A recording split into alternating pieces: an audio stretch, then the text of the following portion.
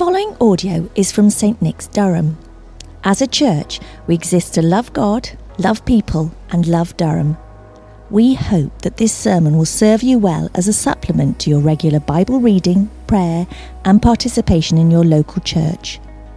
For more information about St Nick's, Durham, directions or resources, please visit stnicks.org.uk. The Old Testament reading this morning is taken from Malachi chapter 3, and you'll find this at the very end of the Old Testament section of the Bibles on page 961.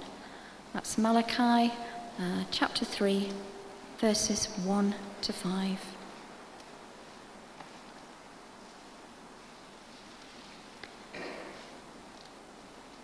I will send my messenger who will prepare the way before me. Then suddenly the Lord you are seeking will come to his temple. The messenger of the covenant whom you desire will come, says the Lord Almighty. But who can endure the day of his coming? Who can stand when he appears? For he will be like a refiner's fire or a launderer's soap. He will sit as a refiner and purifier of silver. He will purify the Levites and refine them like gold and silver. Then the Lord will have men who will bring offerings in righteousness. And the offerings of Judah and Jerusalem will be acceptable to the Lord, as in days gone by, as in former years. So I will come to put you on trial. I will be quick to testify against sorcerers, adulterers, and perjurers, against those who defraud laborers of their wages, who oppress the widows and the fatherless, and deprive the foreigners among you of justice. But do not fear me, says the Lord Almighty. And the New Testament reading is taken from Luke chapter 2, and you'll find that on page 1028 in the Bibles. That's 1028. Luke chapter 2, starting to read at verse 22. Jesus presented in the temple. When the time came for the purification rites required by the law of Moses, Joseph and Mary took him to Jerusalem to present him to the Lord. As it is written in the law of the Lord, every firstborn male is to be consecrated to the Lord, and to offer a sacrifice in keeping with what is said in the law of the Lord, a pair of doves or 2 young pigeons. Now there was a man in Jerusalem called Simeon, who was righteous and devout. He was waiting for the consolation of Israel, and the Holy Spirit was on him. It had been revealed to him by the Holy Spirit that he would not die before he had seen the Lord's Messiah. Moved by the Spirit, he went into the temple courts. When the parents brought in the child Jesus to do for him what the custom of the law required, Simeon took him in his arms and praised God, saying, "Sovereign Lord, as you have promised, you may now dismiss your servant in peace. For my eyes have seen your salvation, which you have prepared in the sight of all nations, a light for the revelation to the Gentiles and the glory of your people Israel." The child's father and mother marveled at what was said about him. Then Simeon blessed them and said to Mary, his mother, "This child is destined to cause the falling and rising of many in Israel, and to be a sign that will be spoken against, so that the thoughts of many hearts will be revealed. And a sword will pierce your own soul too." There was also a prophet, Anna, the daughter of Penuel of the tribe of Asher. She was very old. She had lived with her husband 7 years after her marriage, and then was a widow until she was 84. She never left the temple but worshipped night and day, fasting and praying.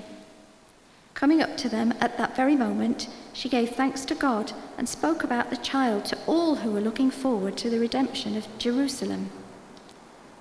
When Joseph and Mary had done everything required by the law of the Lord, they returned to Galilee, to their own town of Nazareth. As the child grew and became strong, he was filled with wisdom, and the grace of God was on him. This is the word of the Lord. Thanks be to God.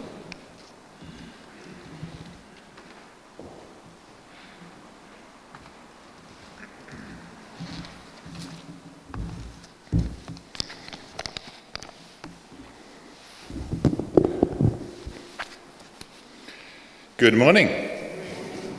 Let us pray. Lord, may your word take root in our hearts and transform our lives. Amen. We are in Luke chapter 2, which you may wish to keep open in front of you in your Bibles, page 1028, was it, I think? And our reading begins, when the time came for the purification rites required by the law of Moses. That kind of really upbeat opening sentence that warms your heart, isn't it? Talk about jumping into the middle of a bigger story. So what does that mean?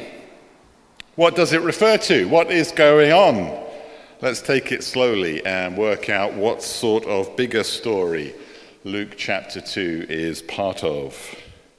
The people for whom the time had come are the Holy Family, Mary and Joseph and the baby Jesus. The beginning of Luke chapter 2 is the famous Christmas reading. In that region there were shepherds in the fields. You can almost hear the rustle of tinsel and the little kids shouting, "Glory to God in the highest!" and smell the mince pies waiting at the end of the service. Those who only ever attend church at Christmas may be surprised to know that Luke's gospel carries straight on without pausing for breath to say, verse 21, on the 8th day when it was time to circumcise the child, men in the room cross their legs and nod wisely. Circumcision of baby boys goes all the way back to the book of Genesis. In other words, back even before the law of Moses. Although the law does repeat the idea. This is from Leviticus chapter 12. On the 8th day, the flesh of his foreskin shall be circumcised. It marked out the men, literally, as belonging to God. Male readers of the Bible may prefer to appreciate this rather than think too closely about it. Women may not have much sympathy. They are the ones who give birth, after all. And according to that same passage in Leviticus 12, they are impure up until 40 days after the birth. Now, this does not mean that they've done anything wrong.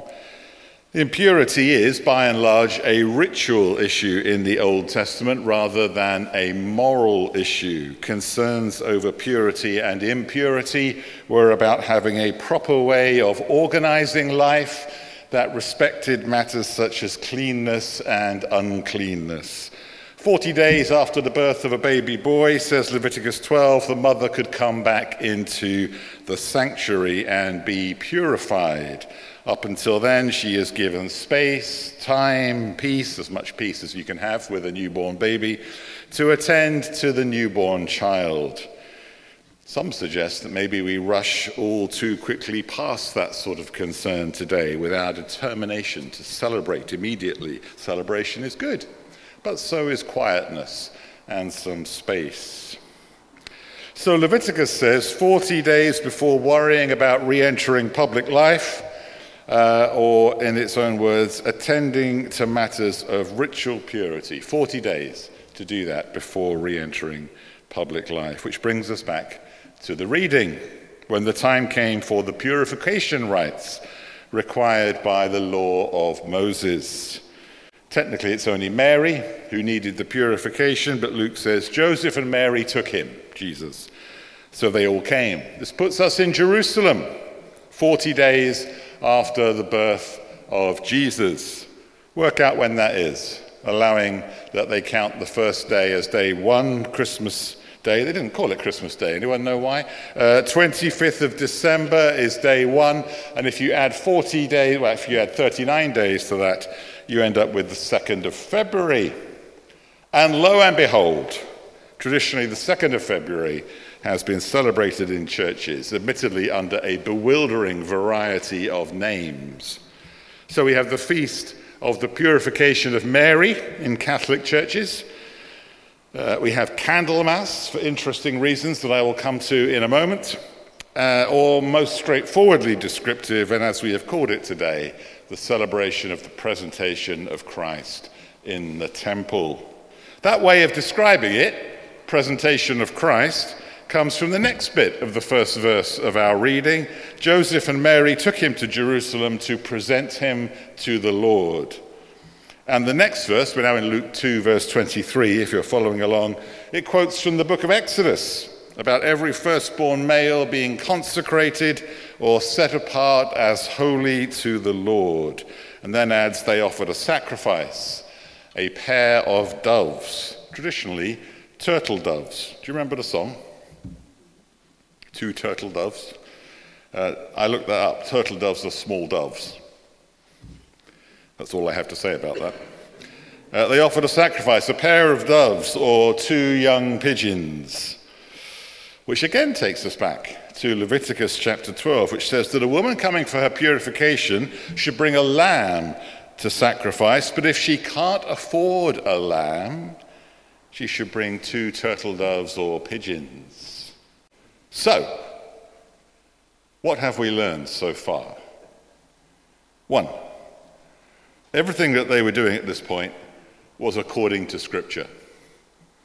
In fact, over half the references to the law of Moses in Luke's Gospel occur in this passage. The reason why we have traditions in church at all, I want to say, is to help us to remember and to celebrate what Scripture has told us, rather than because there is value about having a tradition for its own sake. We will end up having traditions of one sort or another, so having them based around Scripture seems like a good idea to me. 2, Mary offered her baby son to the Lord in thankfulness for the remarkable gift of a boy. This lies at the root of tradition of Christian thanksgiving for the birth of a child. 3, Mary came to be purified herself in recognition that she had been preserved through the trauma of childbirth. And this lies at the root of another tradition, which I don't think we use much anymore, perhaps for the reasons I alluded to about wanting to move on quickly to celebration. Anyone know what it was? Churching, the wonderful tradition of churching. If you want to know more about that, talk to me afterwards or get out more.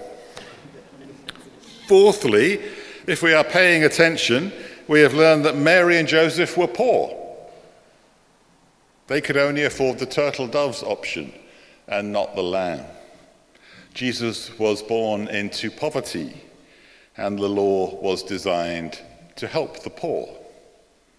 On another occasion, that would be worth thinking about. I envisage a long sermon series on Leviticus. Are we excited? 5, Jesus comes into the temple for the first time. In due course, the church would say Jesus was the light of the world. John's Gospel says Jesus himself saying, I am the light of the world. The light of the world enters into the heart of the faith in the temple. Simeon says later in the passage, a light for revelation to the Gentiles. That's you and me, for example, for those of us who are not Jewish. And the glory of your people Israel. In other words, from this light come other lights that will shine in the darkness. And so another tradition arose. Christians would bring their candles to church on this day and get them blessed to take that light out into the world for the coming year. All the candles in use in church would be blessed. There was a reason why the early church did not bless the electric light bulbs. I'll let you ponder that. So we might have turned up here at St. Nick's in the 14th century. Those of you with very long memories will recall. For a service on this week of the year and prayed, Lord, bless all our lights for the year so that your light will shine in and through our own lights. Your light will shine in and through our own lights. And one final piece of tradition, the ancient Latin word for sending was missa, from which we get the word mass. The church is sent. And if you put all this together and celebrate the sending of the light, you end up with the word candle mass. Light of the world, shine upon us, shine in us, shine through us. Every time you switch on a light in your house, or possibly even put on a candle, remember this.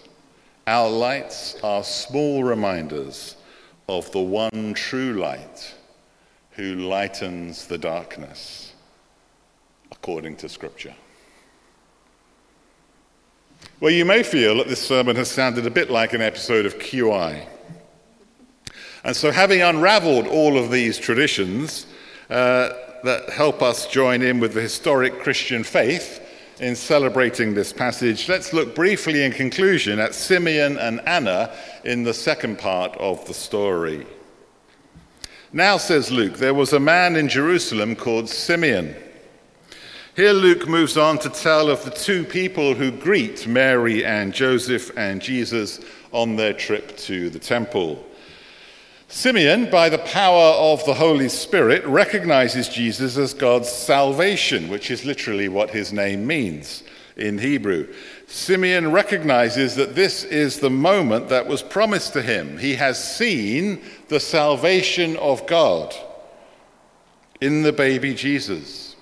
And he prays famously, I think, "You may now dismiss your servant in peace according to your word," or as you have promised.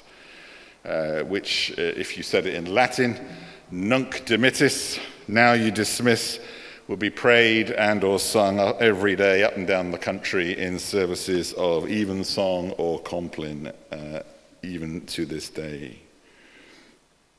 Simeon also predicts that Jesus will cause separation between people.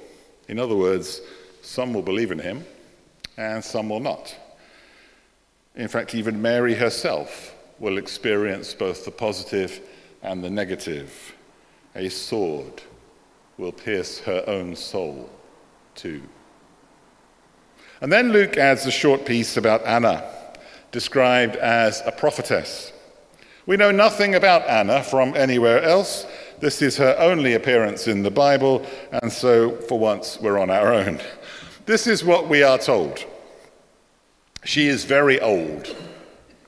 Luke adds that she is, to quote him literally, a widow of 84 years, which either means that she is 84 and a widow, or that she's actually been a widow for 84 years after spending 7 years married to her husband, which would make her probably over 100 years old. Either way, she is getting on a bit and has been a widow for most of her life.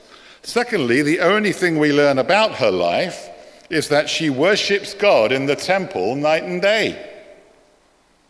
She fasts and she prays. You get the impression that she has been doing this for 80-odd years. This is her way of life. It's what she is known for. Thirdly, she sees Jesus, praises God, and begins to tell everyone about him, that he is the redemption of Jerusalem. Luke doesn't actually record any of the words that she says, but still she gets to be recorded in Holy Scripture. Anna, the woman whose life was all about praising God. And in this, Anna's life models the very thing that the presentation of Christ in the temple, or Candlemas, is all about. Coming to the light so that the light can shine in the world. She draws close to Christ in the temple, and then, says Luke, she speaks about Jesus to all who were looking. We are not engaged in two separate and contradictory activities. One where we gather together to draw close to God in worship, and the other where we go out into the world around us to tell people about God. Instead, in our coming together to worship in the presence of God, the light of Christ fills our lives and sends us out, to borrow a phrase, to live and work to his praise and glory. Or to borrow a different phrase, to fill this land with the Father's glory. Shine, Jesus, shine. Sisters and brothers, We live in a world of considerable darkness. There are plenty of reasons to be afraid for the future of our world, our country, let alone those that we love and care about, whose lives are also full of troubles. It is easy to fear that the darkness may be winning. But Anna models a better way. 2,000 years later, the hero or the heroine of the day turns out to be an 84-year-old widow because very simply she devotes herself to worshipping God. And thus, in so doing, she helps to change the world. This is true for us today, that we might make our own contribution to changing the world by dedicating ourselves to worshipping God day and night, by letting God's light fill our lives so that it overflows into the world around us. Draw near and worship, go out and shine. For some of us, 84 may seem a long way off. For others of us, not so much. What will people be saying about us when we are 84? He was a grumpy old so-and-so. Or, there goes someone who keeps worshipping God. The light of Christ keeps shining, and the darkness will not overcome it. Candlemas, the sending of the light of the world in us and through us to all people everywhere. Thanks be to God. Thank you for listening to the St Nick's Durham podcast. If you'd like to hear more sermons and teaching like this, then subscribe wherever you get your podcasts. For more information about St Nick's, visit our website at stnicks.org.uk.